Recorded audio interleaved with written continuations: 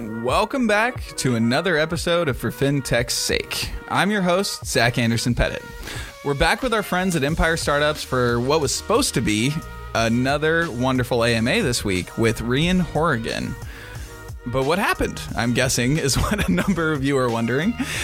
Well, as the world has done, as many of you have probably done since everything has hit over the last few months, we pivoted. John, you want to explain a little more? Thanks, Zach, and sorry for all the listeners out there who are ready and waiting for a live recording of the show.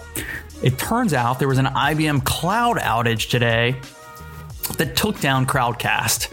So whoever said you never get fired for picking IBM, well, they were fired this week.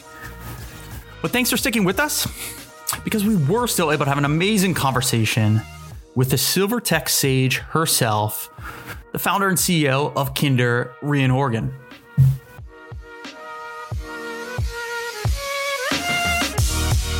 So one of the questions I have for you two that I've never asked that probably predates my relationship with either of you is how you two met. So John, I'm trying to pinpoint the actual date, but I was fortunate enough 2 years ago to demo the earliest version of Kinder at Empire Startups. But like my relationship with Empire that kind of John probably doesn't know is that 2 years prior, I had actually met my first investor at Empire Startups, which was Anthemis. And so I had obviously had a lot of respect for the organization as I was kind of going through my journey of transitioning from JP Morgan into startup land, kind of realized how important that ecosystem was that John was building. And then as we were thinking about like, where do we want to do our first demo, there was no question that first demo, we really wanted to do it at Empire. There's so many great stories just like that. I met my co-founder, I met my CTO, my first investor, an angel, an advisor at an Empire Startups event. I mean, we always say fintech startups start here with Empire. So that's an awesome story. Now, the other funny thing is that I was about to attribute it to Anthemis. So Empire and Anthemis have a fantastic relationship. And Jill Williams, who I think led the deal, we stayed close and shared notes, and I was going to give her credit, but it turns out that I can take credit for putting the two of you together. So that's a fantastic story, and one that I'll certainly be telling for quite some time. And to close it out, I was actually in the crowd that day. So that was my first, that was the first time. Yeah. So that was the first time that I ever met you, John, in person. Rian, we did not have a chance to meet, but I was just coming out of, and we kind of talked about this morning, but I was coming out of my world of retirement, robo-advisor, 401k management from Bloom. And like everything that you were saying, I was just like hanging on to because I think it was like before you was, I forget the name of the company, but it's like the fractionalization of car ownership. John, what's that company? It was Rally Road. Rally Road, yeah. So I'm coming off of this like, well, okay, I'm struggling to see how the average American benefits, but I mean, that's interesting. And then diving into Kinder and like, oh, this is like a migraine level pain point for US society that we need to solve. So I feel like we all met on like a similar day. That's a beautiful background. Are you saying that owning a portion of a unique sports car isn't what's keeping you up at night? I will say that it's not an itch I've gone out of my way to scratch. It's not a problem I've tried to solve myself, but to each their own. There's no judgment. It's just it's a different use case. Yeah, you're not 40 yet. He hasn't had an early or a midlife crisis. It'll come. Don't worry. Is that like the 21st century version of a midlife crisis? We don't like actually buy the Porsche to drive ourselves anymore. We just buy a fractional ownership and then invest in it. Maybe that's like the fintech midlife crisis. I like that. I mean, maybe the transition is that I'd love to see. I was extremely fortunate in that my father paid for my engineering degree, but I'd love to see him retire with his own sports car. It's been something he's talked about. He doesn't have the posters on his walls anymore like a teenager, but it's something that we talk about, I think, around every Thanksgiving table, and a pretty powerful transition and the opportunity that Kinder has in terms of a roadmap for retirement. Yeah, let's dive into Kinder, and specifically, Rian, I'd love to hear more about the why and kind of like what it was like transitioning from an organization where you spent so long like JP Morgan into this new role of like fundraising and being a solo founder. Yeah, so I guess the backstory was I was at JP Morgan for 17 years, so a long time. was one of those people that had a new job every 3 years at JP Morgan. So every 3 or 4 years had bounced actually back and forth between New York and London. So it always felt like I was working on something new. Typically when something was broken, I was like sent overseas to help fix it, rebuild, then kind of shipped back to the States.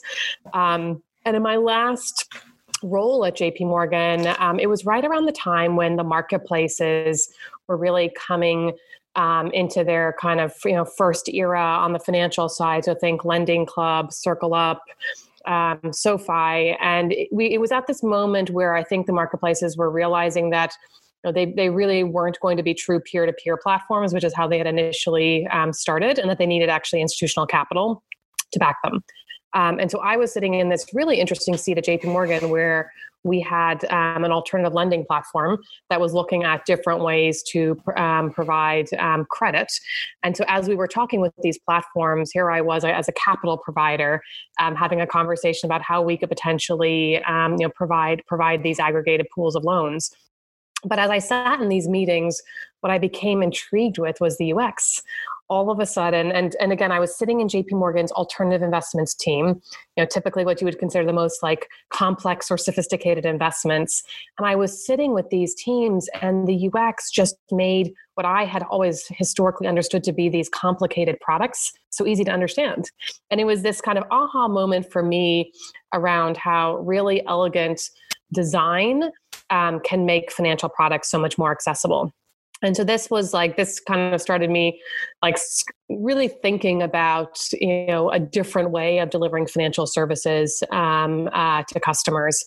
So that was kind of going on from a professional perspective, but on a personal perspective, I'd always had this, privileged seat with my parents where, because I had worked for JP Morgan, they had always been very open with me about what their retirement looked like.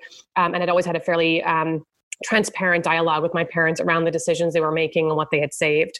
And in this time period, the conversation shifted from the kind of potentially when might I retire to the how. And it was the how that really got me going actually at Kinder. And I remember the exact moment I went to Barnes & Noble in the city and bought a 300-page book on Social Security. And you just have these moments and you're like, I read the book from start to finish, but I'm like, what's the probability that like the average American is going to do this? And frankly, why should the average American have to read 300 pages to like navigate this most basic retirement benefit? And by the way, it's not a benefit per se. It's something they've saved for, like they've paid into the system. And that became the earliest kind of nugget for Kinder was as I started like scratching the surface. The first thing I realized was like, even for me, having been in financial services for 17 years, this stuff was complicated. Mm-hmm. Like you weren't setting up the average American for success. I started trying to find a platform to help my parents. And I migrated digitally because I lived in New York. They were living in Colorado. And so digital was going to be the solution. And I started looking for something and I couldn't find anything.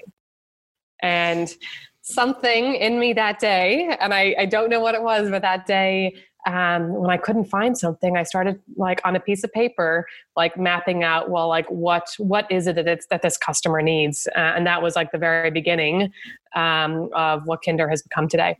I haven't met a ton of people in the retirement focused world or even just focused on baby boomers generally that are like, oh yeah, UX is our competitive advantage. Design is our competitive advantage. Did that inform the way that you like built the team kind of off the bat? Did that inform kind of how you took those like 0 to 1 steps kind of? It certainly did. I think like the first, and this I think about as like my education post JP Morgan, one of the first things that I heard from a couple of entrepreneurs in the tech space was like, Rian, your idea sounds great, but you got to go out and do some UX research and figure out whether this is just like your parents' problem or this actually really is a problem. And so at first I'm like, well, what's UX? So let's start with the basics and like help me understand that.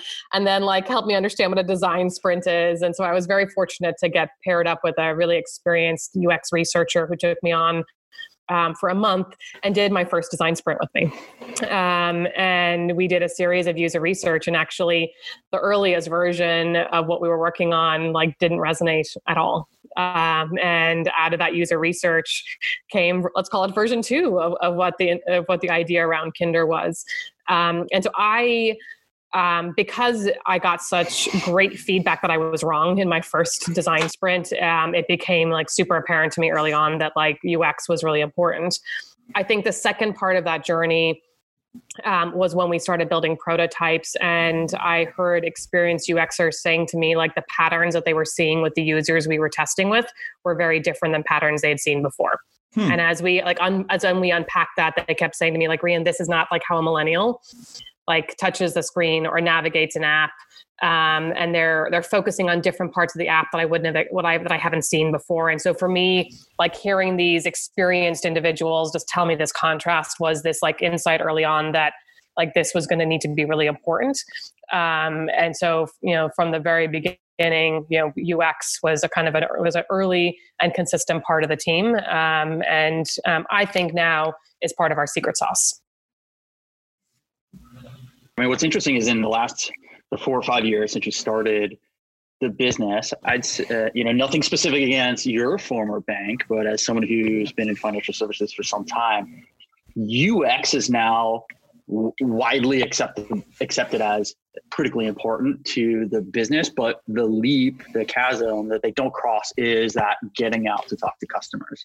There's so much concern and trepidation to, overpromise, underpromise, risk having a conversation with a customer and then disappoint them when they realize that your roadmap is 17 years long and you can't deliver, whereas that's your advantage. Not only are you UX and design first, but you're going and speaking and engaging with your customers. What was that just like for you personally to have to, leap to that, to spend arguably more time just sitting with end users than you ever would? I think it comes down to the fundamental reality at a startup, which is you're starting with 0 customers. So you really, really care what your customer or future customer thinks. And it's not to say that I didn't care about my customers at JP Morgan, because I was always in a seat that was very customer focused. But you had an embedded base of customers already. And so there was typically always someone there that would be interested in whatever the kind of new idea was that you had. And so, but when you're building from scratch, getting product market fit is so much more important in those early days. And so I think that for me as a founder became really clear was, really listen to the customer, learn how to ask the questions in a way that you're not biasing the outcomes based on kind of what your hypothesis is going in. And for someone who has strong opinions, that's hard, right? That's a reason I'm not leading the UX, that someone else is, because I do have some of those strong views. But again, I think it's when you've got, and still where we are today, like we have a lot more people we want to bring on as customers. And so your willingness to listen, I think, is even higher. Yeah, product managers' jobs often to lock the CEO out of the room when prioritization discussions are being made.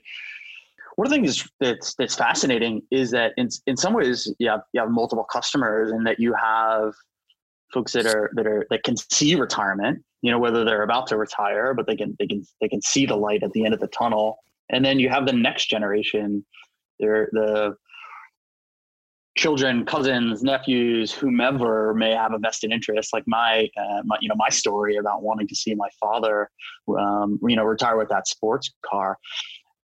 How does that play a factor? Do you see yourself as having multiple customers, and does the voice have to be, or does the UX have to be? That's something we spent a lot of time looking at. And what we ultimately came to the conclusion on is that the vast majority of our customers who are between the age of 50 and 70 are making the decisions themselves, or if they're married, they're making it with their spouse. There are groups of us that maybe have worked in financial services and maybe have a parent who's single who may rely on us more, where you see a slightly different pattern. But over and over again, we actually heard from users was that number one, they wanted to have this conversation with their spouse or partner, and that maybe at some point once they got it organized, they'd bring the child in, but they would refer to the child as, oh, my child who doesn't have a great job, or my child that still has student debt, or my child that's during COVID living in my basement. And there was something about those statements that actually suggested that they didn't feel that individual was financially responsible enough to be actually involved in actually shaping these retirement decisions. I know. So, but I think it's interesting because there is this assumption that we want, and I think when you ask that question, probably behind that is can you actually acquire the customer? And what we've proven is that you actually can acquire boomers digitally. You can acquire them through, direct mail. You can acquire them through all the channels that you've acquired millennials through. And frankly, a one generation sale is much simpler than a dual generation sale. And so what we've really focused on is, while we think all of us will be influencers to our parents, we're really building the platform, the language, the usability is really built for the 50 to 7-year-old. We know at some point that they will invite in a trusted partner. And so when we think about our tech stack, we've built the tech stack with the mindset from a product roadmap perspective is that we would have, like, if your dad wanted to grant you permission to look in, that you could look in. But our primary use case is really people in their 50s and 60s doing this for themselves. And speaking to them directly. Yeah, it makes great sense. I mean, in my case, I already have the spyware set up on Dad's machine, so I'm not too worried about him inviting me in.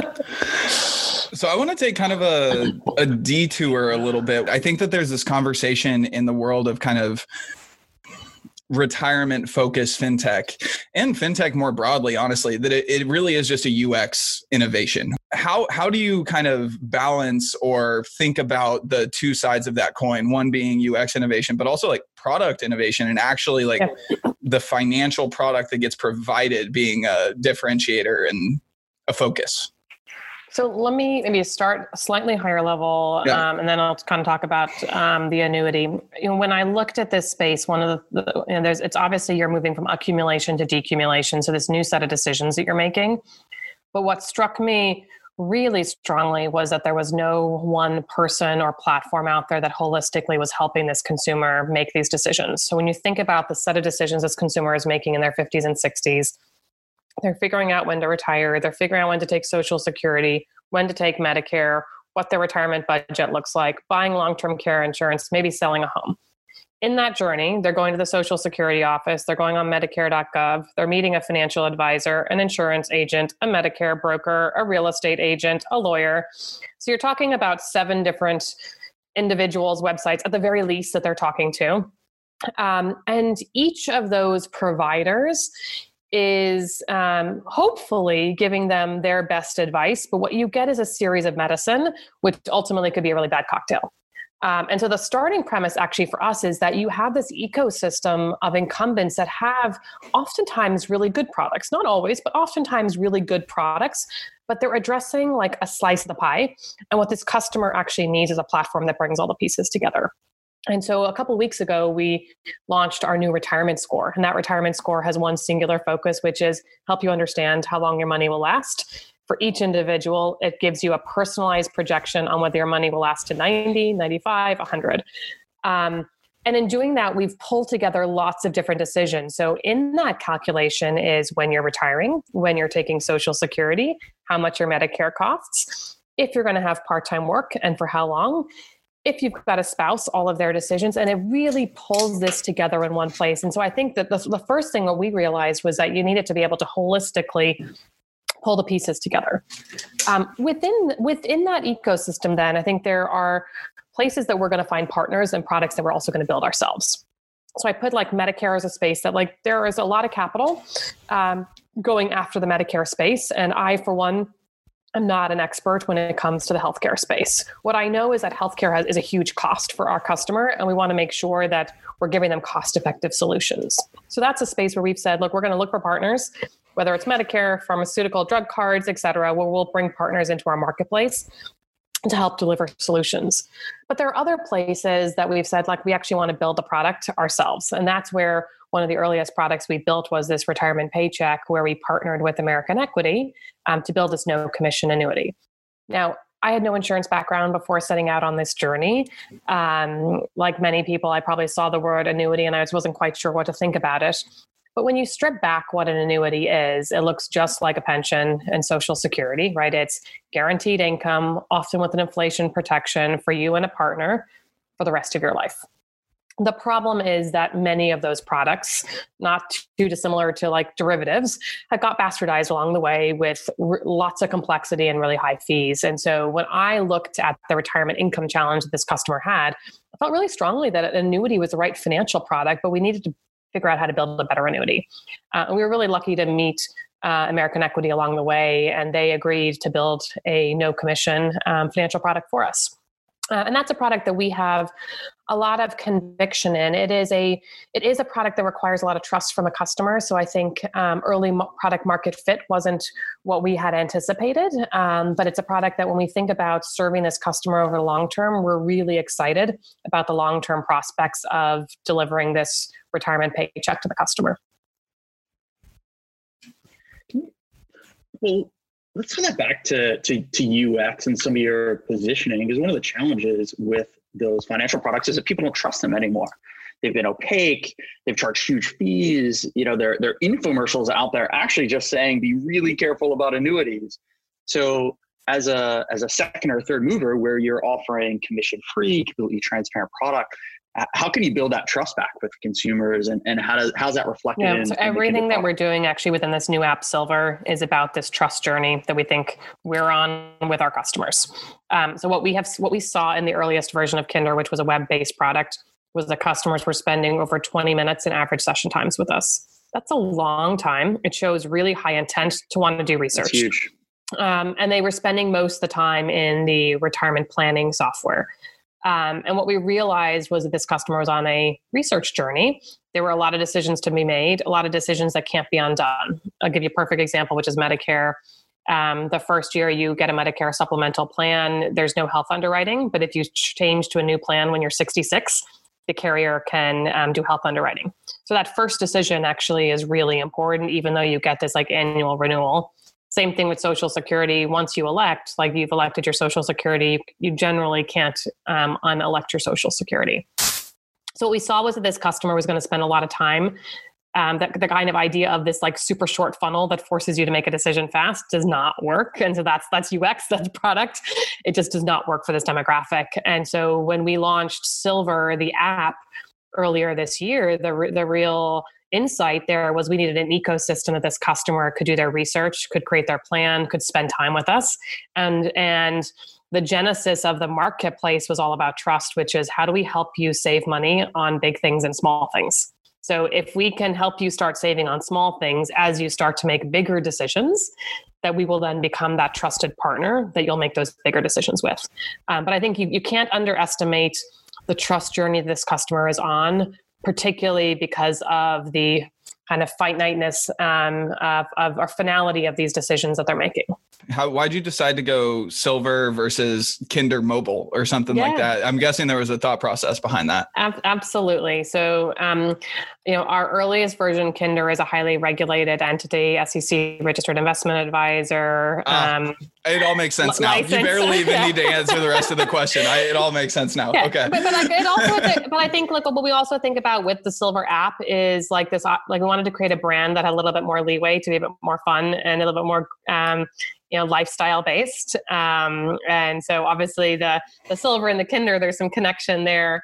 But really wanted to create this like brand that, like, what we know about retirement is that it's all about money, but it's not about money. Right? So you can't live your best retirement often without having a solid financial foundation. But but when our customers talk to us, they don't talk to us about the money. They talk to us about what they want to do with the money, how they want to spend their time. And so the idea behind the Silver brand is like, let's build like a real consumer brand that's like, you're a member. I'm a member of Silver. I've got the Silver app. It's like part of my everyday, and it's helping me make good decisions every day. That's great. So catch us up. How's the launch been? It was we launched in the early days of COVID, and like I think what's been what's been good about that is that I think we've really met our customers at a time when they're doing a lot of work trying to figure out what their retirement looks like. And I think it's been an interesting journey because I think what we're seeing is our customers on average. These are customers who've been saving for retirement. They're in their late 50s. They have, let's call it like about $1 million nest egg. About 2/3 of it is in their retirement accounts and about 1/3 in their home. What's really interesting is that this consumer, because of the way the market has rallied, doesn't seem to be feeling concerned about the markets or like the state of their financial assets. I would argue that probably they're going to have a hard time selling their homes over the next couple of years, depending on where they live, but their home won't be as liquid as I thought it was going to be. But what we really see is this consumer, the way they're navigating their financial life post-COVID is actually about spending rather than their financial assets per se. So on the spending side, about half of them have reduced their spending by up to $500 a month. That might feel, depending on what your spending is per month, that might feel high or low. But what I'll tell you is that number has a real impact on these customers' financial resiliency. So our customers on average would add 2 years to their retirement score. So their money would last 2 years longer if they were spending $500 less per month. And what we see is that some of these savings that customers are having during COVID are savings that they can continue. Maybe not all of them. So it might be that you're saving money on gas because you're not driving to work, or you're saving money on not dry cleaning.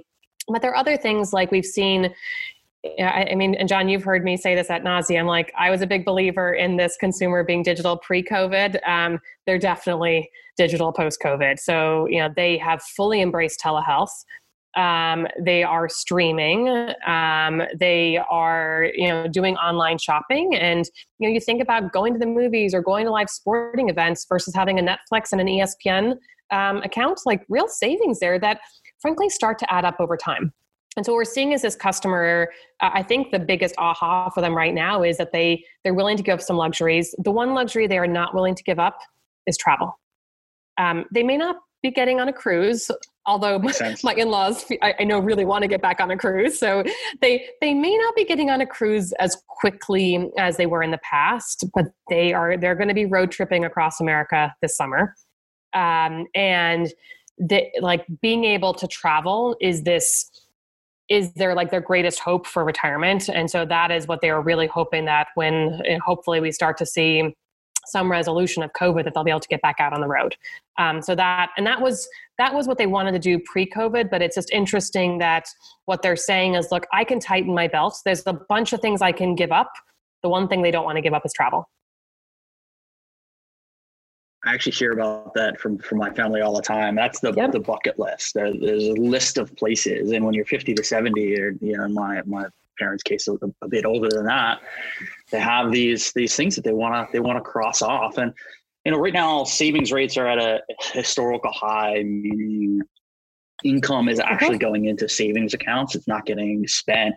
I'd love to hear what you think. Is that gonna be elastic? Are we gonna shift straight back to spending, or do you think this is I'm going to say it, the new normal? I hate myself for saying it, but are those savings rates the new normal? Because candidly, I could see my father traveling the world after this and just burning through a lot of that nest egg because he feels like he's been. So I think it depends on what happens in the markets. So I think this demographic, again, our cohort that has this $1 million nest egg, is feeling more financially secure than you'd expect because the markets have rallied. So I think if we all of a sudden see the markets down 30% and they stay down 30%, I think you're going to get a different response from this consumer.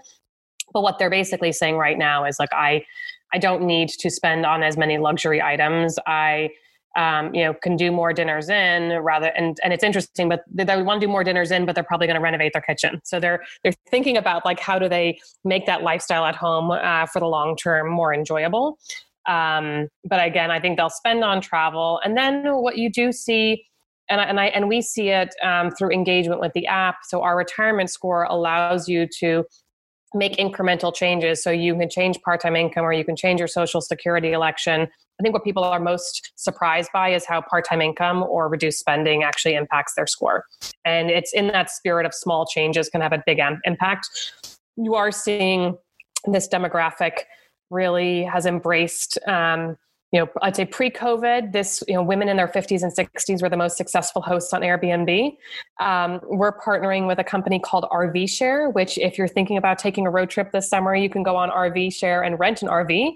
But if you're our customer, you might actually own an RV, and renting out your RV is awesome part-time income. And so I think our customers are really thinking about, how do they, whether it's their own human capital, being like an online teacher, or working for a call center, 10 hours a week provides great cash that you can put towards your retirement dreams, but also provides that kind of that mental purpose throughout the week, which a lot of people are also looking for. Oh man, my father showing up in Hell's Kitchen, Manhattan, in an RV is a nightmare that's going to keep me up for days. I imagine alternate side street parking hasn't really thought about that scenario yet. No, but that's like when we were bringing about the marketplace. I mean, we joke, but like we've been bringing brands in like Road Trippers and RV Share, who were really excited about really embracing this community. We just launched a partnership earlier this week with Hippo for prescription drug cards for our customers. Last week, we launched a partnership with Matic to help our customers get lower cost home insurance. And so, like, again, we think about all these digital brands that were often built to solve what was, perceived to be a millennial use case, but a large number of them actually are really excellent for our demographic. And what we really want to do through the retirement score is connect the dots, which is anything you do in the marketplace, our retirement score will show you how the savings from the marketplace actually are going towards a greater good, which is making your money last longer. From your perspective, who do you think is your biggest competitor? Is it like Apathy? Is it the financial manager? Like who is your biggest competitor in the space? When you actually look at the brand of what we're building with Silver, there is no direct competitor. What you see is people solving pieces of the puzzle. Mm-hmm. So I do think whether it's Apathy or doing it yourself, the spreadsheet, trying to pull it all together is like the more traditional competitor. I think when we think about brands, what you see is a lot of stale incumbent brands that were kind of the discount cards or the discount clubs of the past. Yeah. They don't really reflect the modern 50, 55-year-olds. Like I'm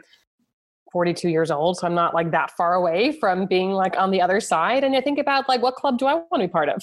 Like, and I don't get super excited by a lot of these incumbent kind of senior clubs, right? And that's, that is something when we think about, building this brand, we get really excited about.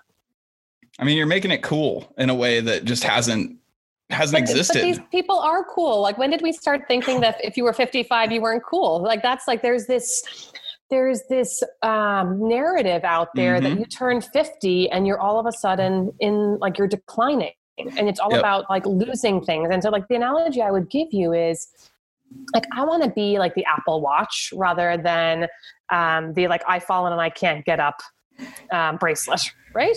But the Apple Watch has the I've fallen and I can't get up feature in it.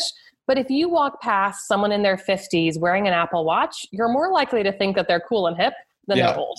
That's a great analogy. But when you have like Life Alert, like who wants to wear, like you don't want to go outside and like walk the High Line wearing your Life Alert bracelet or necklace, right? That just does not, as a human, feel like you're living your best life.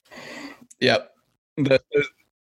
Zach's been telling me I need one of those. For a long time. John. I worry about you slipping in the shower. I'm so far away from you geographically that I have concerns. I'm worried for your health.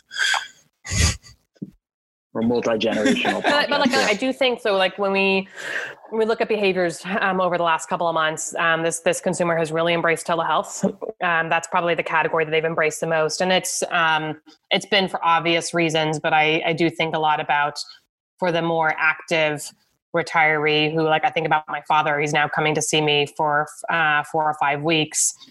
Like, he doesn't want to feel tethered to being able to get healthcare just where he lives, and so to know that he could do telehealth when he's visiting us, like that sort of like for the active retiree who wants to be able to travel, to get out in the world, I think telehealth will be really interesting to watch, to see how this consumer uses that as a way to kind of free up their lifestyle a bit. I've been blown away by the interest in financial wellness, in silver tech, but it still seems that there are fewer entrepreneurs tackling these problems. And I don't know what it is. Is it that the go-to-market or customer acquisition is just daunting, that they're afraid that they're not scalable digital channels to be acquiring customers? Like, why aren't there so many more? Not that you're super eager for direct competitors. Why aren't there more? The first thing is you have to see the problem and believe in the problem yourself. So, we have a team of individuals that are generally in their late 30s, early 40s, who are probably closer to this problem, whether it's through our parents or through where we see our lives going. And so you really care about solving this problem. But it's a hard problem. It's not like, I would tell you that, you just look at fundraising. It's not the type of business that VCs get off the cuff. So I think that there is a growing hypothesis around the opportunity for this demographic. But because there aren't these like proven playbooks that have played out over and over again, that, you know, when you talk with investors, they're like, oh, I've already invested in a company like this, therefore I see this pattern. And that pattern is really obvious. And so like, we actually think that part of our secret sauce is we built these playbooks, but we're often describing the playbooks to investors for the first time. And so I think that, you know, that the financing environment, frankly, I think is more challenging than the financing environment for a millennial product, because you just don't have those reference points. But look, I think at the end of the day, you have to find a group of, whether it's founders or early team members who are excited about building a product for someone other than themselves.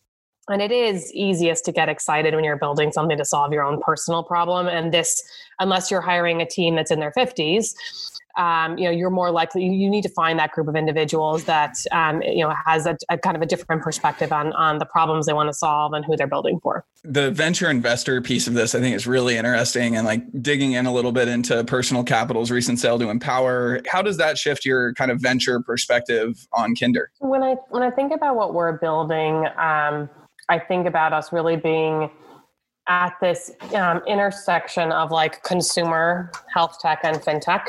And the reason that we're at this intersection is that the customer has to make all these decisions all at once. I think when you're a Personal Capital or a Betterment or a Wealthfront and you're at an earlier stage, you can, you know, build these solutions that are tackling a piece of the puzzle. And obviously these groups are turning into platforms and they're trying to be more holistic.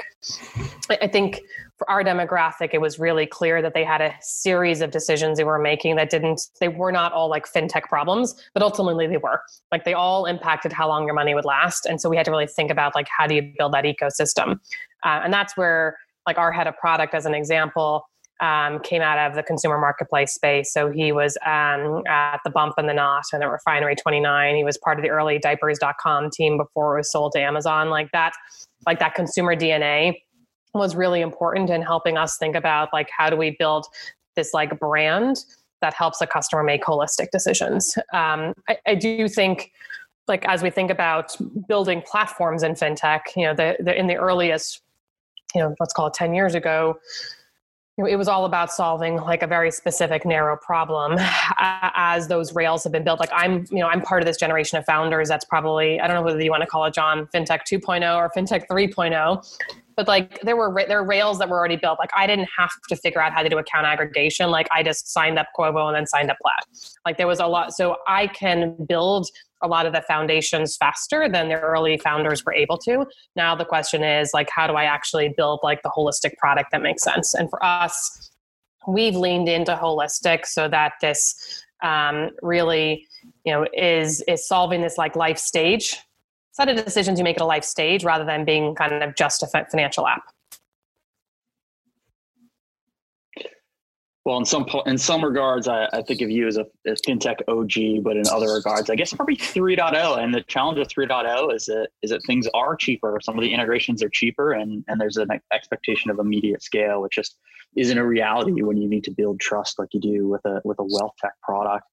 But to geek out a little bit, you talked about, you mentioned a couple platform plays. It's hard to have a podcast without talking about banking as a service. What do you, from a technology standpoint or partner standpoint, what do you wish was out there? What could bring, you know, Silver or Kinder to the next level when it comes to AML, fraud, account aggregation, So when data? I think about how we've built the business, we've talked a lot about UX, but at the core of what we've built is a software called SmartDraw, which is our whole data platform. And this is our data and analytics. So this is the platform that powers the retirement score. And so it takes over 3,000 data points to predict how long our customers' money is going to last. And so that's really, like, when I think about our core IP, this is kind of at the heart of everything that we're doing. When we think about what's next for us, it's about how do we connect that data to these different financial decisions that customers are making every single day. It is still harder than you would expect to bring on financial partners into the marketplace. It's been really surprising. And so I don't believe that at this phase that we're at, that we should be building our own credit card and our own banking product and our own mortgage product. But it's really hard to actually bring on partners when you're still at our stage. And so I think that's the place where, you know, we've partnered with people like a Credible and a Matic as a way to help us really test and experiment. But there is this constant scale challenge there, which is until you hit a certain scale, you still find it challenging to actually build those products. And we're very much of a mindset right now that we don't want to build everything ourselves, but it is this battle every day against scale is I think the biggest challenge that we have right now. Yeah, and that's part of the FinTech 3.0 challenge is the potential banking partners have been inundated. They're not set up like venture capitalists to screen and do diligence on thousands of companies, and they really just can't scale to new partners. Hence, some of the platform plays that Zach may know a little bit about. Well, I'm gonna take a step away from the plate on the softball that you just tossed about banking as a service and bond. I appreciate it, but I know we're tight on time. One of the things that's resonated the most with me listening to you talk is the humanity.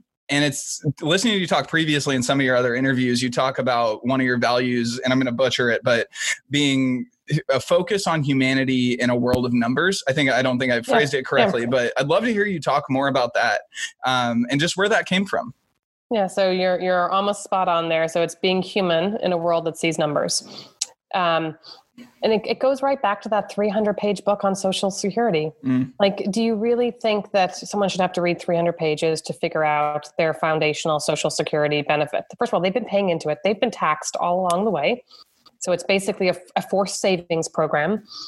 And a lot of the decisions around retirement are set up either for the 1% and or the most savvy decision makers out there. And it just, that for us was, a starting premise of like, we want to, like, you've worked too hard to get to where you are. We don't want you to have to be a rocket scientist to make this next set of decisions. And again, that goes back to, how do you design, like, Social Security can be complicated, but does it have to be complicated? Like, how do we design an interaction that makes it really intuitive and obvious what the trade-offs are? And again, it all goes back to the UX, which is give some guidance, think about where the majority of the consumers are likely to be in their decision-making, and then allow the customer to make choice, but try to guide them to like a safe starting point. And what you find is that safe starting point is often where, for many of the customers, it is the right place to actually end. It's amazing how much of this comes back to trust. And listening to you, like listening to that answer, I'm understanding how you might have some employees that are just like springing out of bed every morning to solve this problem. Like, it seems like a really solid rallying call for the whole company. Yeah, it is. And I think, again, that's where I feel really lucky and fortunate with the team that we've built, that, this is definitely a mission-oriented company. You're building for someone else. We're building for our parents. Pictures of our parents on the wall when you walk in, right? That's what we're building for. Yeah, it's hard to slack off if you're constantly reminded that your mom's depending on you or whoever. I get that. So the last question that we like to end on is, how can our listenership help you? So we've got, a bunch of fintech nerds of all stripes, bankers, people like John that sit in their apartment in Hell's Kitchen and do fintech things, investors, yada, yada, yada. What can our listeners do to help you? What are you trying to get achieved right now? Yeah, I think probably the most important thing right now is partnerships, whether it's partners in our acquisition, in our marketplace, or partners from a distribution/acquisition perspective. We are really excited that we can be a good partner. I think we know so much about this customer, about their buying behavior, about the messages that resonate, that I think it's a really good two-way street. So if you have either a financial product or a health or consumer product that you think is relevant for this demographic, I think we can be really good partners in both helping you with distribution, but also helping you learn about this customer's behavior. We also think about brands that have large distribution bases where a portion of the customer base is of our target demographic, and how can we help you build a stronger relationship? So if it's a company that has some sort of product that delivers part-time income, if we can help your customers see how that impacts their retirement score, that kind of solidifies the product that you've actually built for them. And so that I think is number one. And then on the investor side, we're always, excited to meet with investors who are excited about, what the opportunity is for, a demographic that's the same size as millennials, but has multiple of the spending power, is online, but just behaves differently. And if you're excited about like this new demographic and being part of a team that's really building playbooks every single day, we're always excited to have those conversations. Well, you and I need to have a one-on-one chat sometime later this week or next then, but that's a great answer. And we'll definitely share all your information in the show notes. Do you want to give a quick best way to get in touch with Rian? Yeah, best way is old school, which is email. So it's Rian, it's RHIAN @Kinder, KINDUR.com. Awesome. Look forward to hearing from you. Thank you so much for taking the time and rolling with all these punches, Rian. I really appreciate it. Thanks, guys. I hope you enjoyed this very special episode of For FinTech's Sake with Rian, John, and I. If you want to get in touch with us or join a future Empire Live, you can find Empire Startups on Twitter @Empire Startups or sign up for their weekly newsletter at empirestartups.com. You'll be able to see any new and upcoming AMAs and lots more FinTech fun and fodder in there. If you want to get in touch with me personally, learn more about Bond, or just talk it through during these incredibly trying times, holler at me. You can get in touch with me via email at zach@forfintechsake, or if you want a faster response, zach@bond.tech, or reach out to me on Twitter at zachpettit or @forfintechsake. Until next time, stay healthy, keep your head high, and keep that mask on.